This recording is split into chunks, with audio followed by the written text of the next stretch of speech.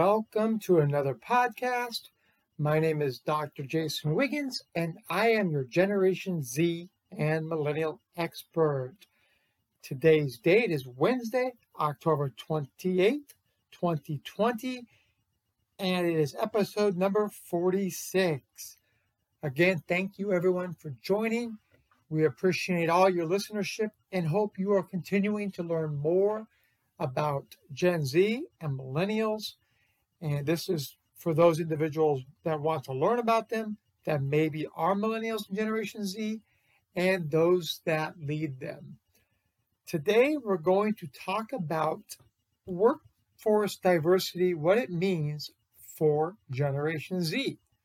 So this is an exciting topic that I am looking forward to talking about, as the majority of our workforce is diversified, meaning they are from different origins and are made up of mainly non-white, specifically for Generation Z and Millennials.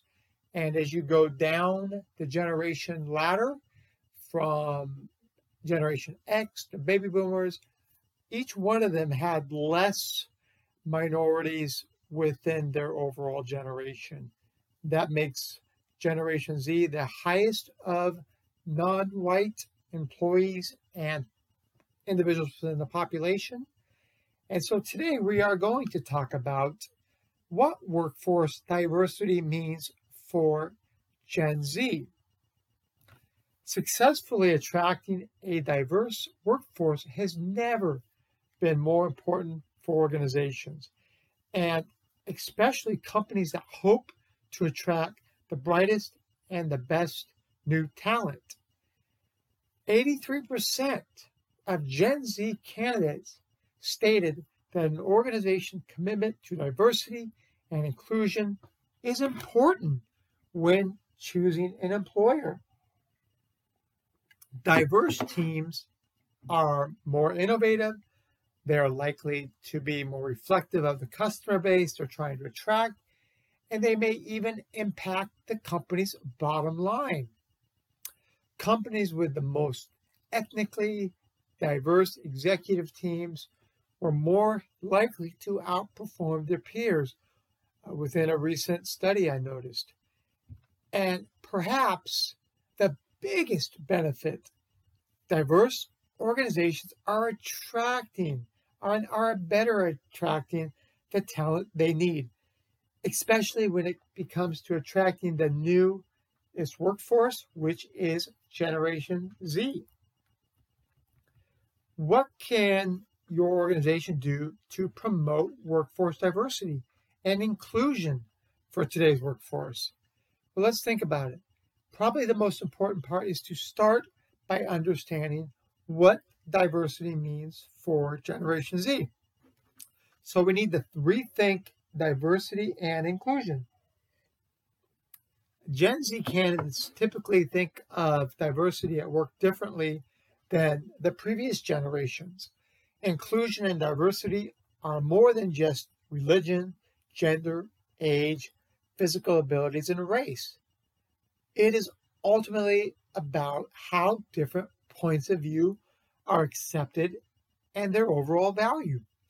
So this shifting view is also known as cognitive diversity.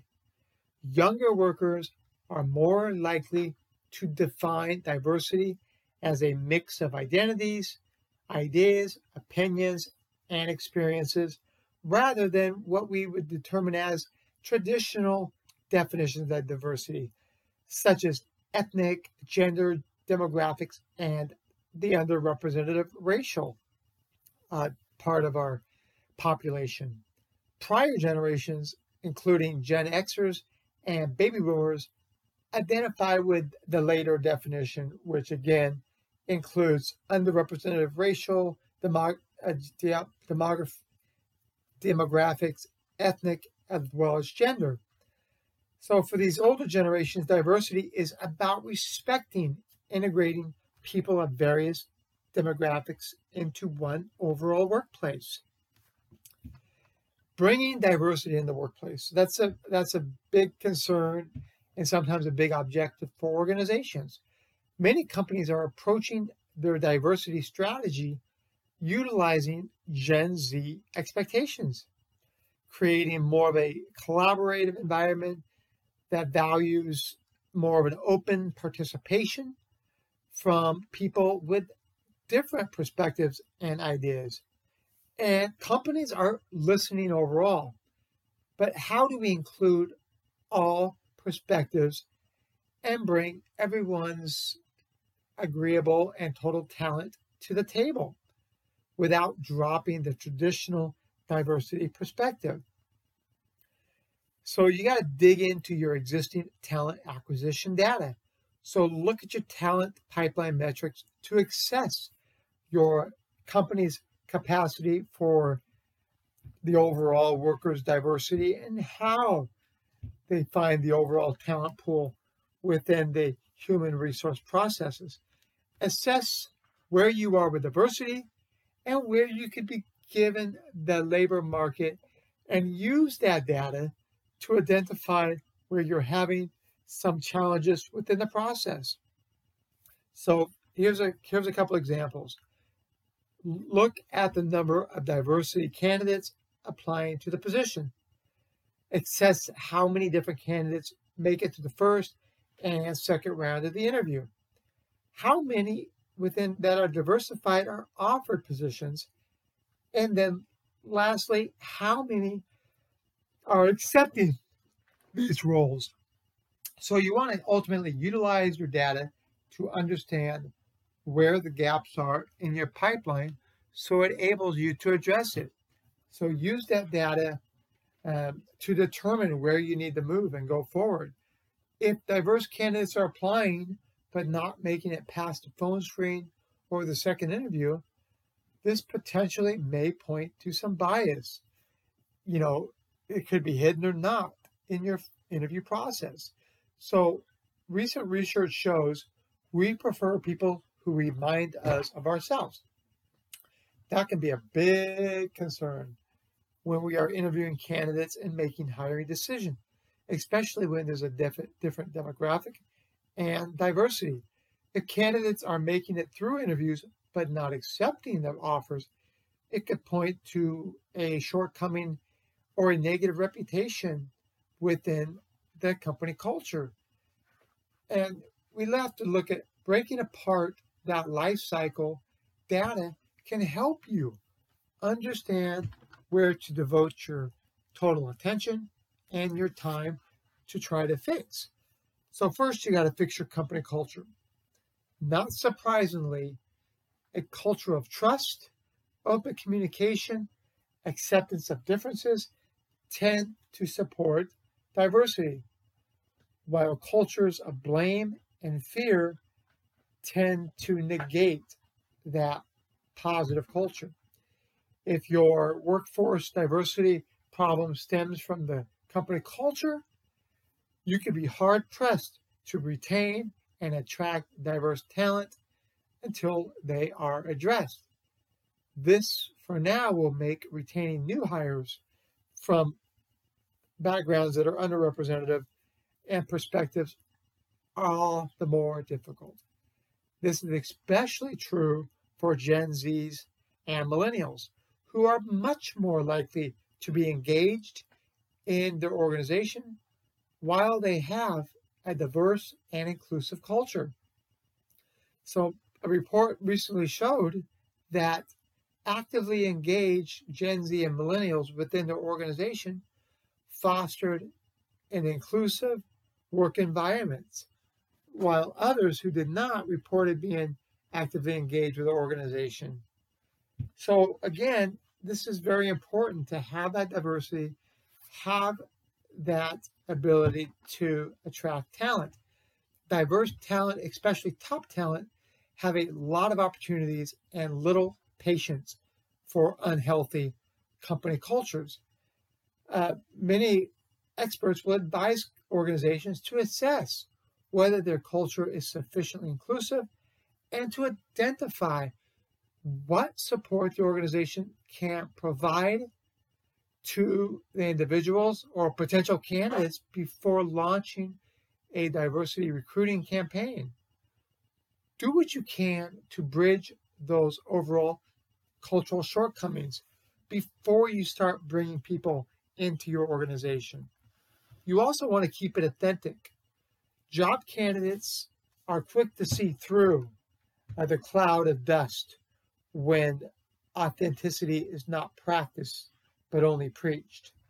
You don't want to misrepresent your organization and sell something different for the candidate, because then you're going to potentially lose the candidate after you train them. So be sensitive to the message you're sending to all the candidates. You want to make sure they see the real face of your organization.